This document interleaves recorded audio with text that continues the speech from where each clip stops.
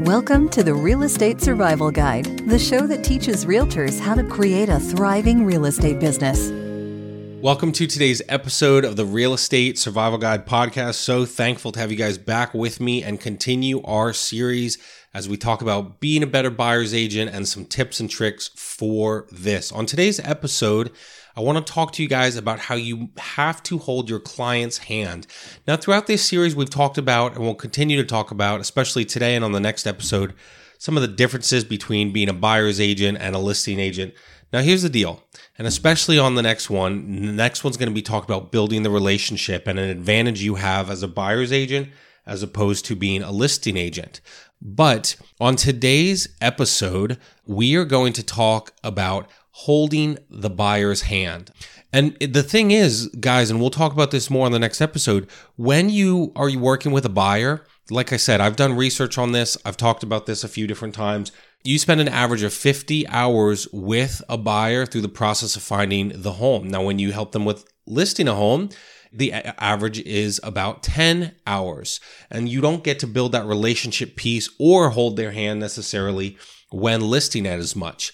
Now, this can be not a bad thing, but a difficult thing because it takes more time. It takes a lot out of you. There's a lot of emotions when they've lost 5, 10, 15 offers, and I've been there. But it can also be a good thing in your real estate business, right? Totally, it's going to be hard work working with buyers. And I've shared that, about a buyer I was working with early in my career. And I remember they said something to me on settlement day or right after settlement. They had a question. And I think I said, I don't have time for this right now. And I had to go back and apologize and make that right because we've got to make time for these buyers. They have questions.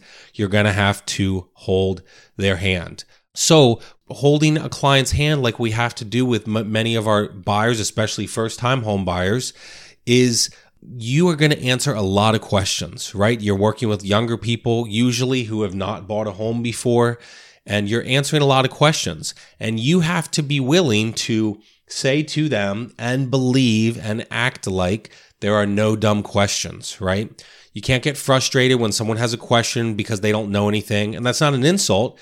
They haven't bought a home. So of course they don't really know anything, or if they do, it's very basic about buying a home. I'm working with a client right now and they're from Asia and English is not their first language. They've never bought a home before. So I have to be extremely patient about the process. I have to be extremely patient and understanding of the fact that not only is this their first home purchase, not only have they never bought a home before, but it's also a little bit of a struggle with English not being their first language, with it being their second language. That's not an insult at all. It just means when I talk to them, it's a little slower, it's a little calmer. I try to make sure after I say something that since they sometimes don't understand everything in English, I just say, hey, do you understand what I'm saying, right? And I have a great realtor that referred it to me over here at eXp that she's willing to translate if there is some struggle. But this is just part of being a first-time home buyer. And again, with coming to the United States 10 years ago, there is a little bit of a language barrier. So I've got to hold their hand a little bit and probably a little bit more because of the language barrier. I've got to guide them, and that's okay. But I have to be willing to do that if I want to have success as a buyer's agent. Now, again, you don't do this as much with the listing.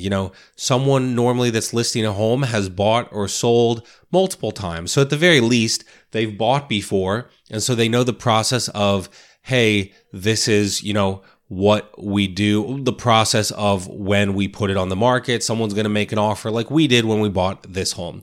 So, these first-time home buyers, they're going to be at showings with you. And as of the recording of this, I've been in like 10 showings this week with like 5 or 6 different buyers. It's crazy out there. And many of them have said to me, well, John, how much should we offer? Right? They're going to say things like, what do you think is a fair offer? What do you think I can do to, make the offer aggressive but not overpay? What should I offer them in terms of contingencies or lack thereof? As a buyer's agent, I have to hold their hand. It takes a while. It takes some time. And that can be difficult. Now, it can also be your advantage, and I'll get to that in a second. But one of the things is I try to be a good buyer's agent, agent overall, but as we talk about buyers today, I try to be a good agent because I give them the options, right? I say, well, you could offer this or you could offer this.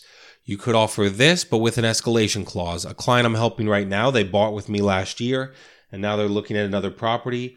And so I just say, they even said the other day, hey, I remember last year when we offered, they didn't accept escalation clauses. Does this home accept them? So I guided them then, and now they know a little more. So if you can guide them, it will help you in the business, and you can use that to your advantage. How? Well, first of all, you practice having tons of patience, right? There are no dumb questions. Even if they have asked it 3, 4, 5, 6, 20, I do not care how many times. You need to be willing to explain it to them. And if you've explained it 3 or 4 times and they ask again, it's not their problem, it's yours. You need to explain it better. If the clients, like I said, don't have English as their first language, it might take some time and patience to explain it. But here's the deal. This can be hard, but it's also an advantage, okay? And how we've talked about my reviews that I get from clients. Well, how do I earn those reviews? Many of them were from buyers, especially early in my career.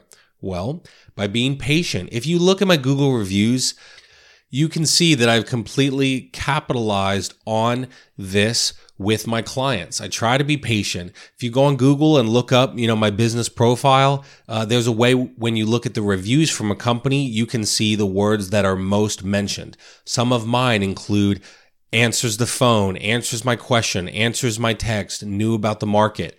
Those are the words that pop up the most in almost every single review. Some of my reviews, if you go to rate my agent, here's some of them. John worked diligently to get the home sold. John had attention to detail. John was always responsive and knowledgeable. John shined in our lives. John worked diligently to help us buy a home.